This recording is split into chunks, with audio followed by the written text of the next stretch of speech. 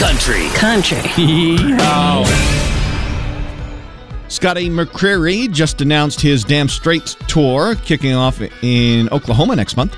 Maddie and Tay have extended their tour with more dates, including a March 24th date in Hayes at the Fox Theater. Carrie Underwood had a pretty big 2022.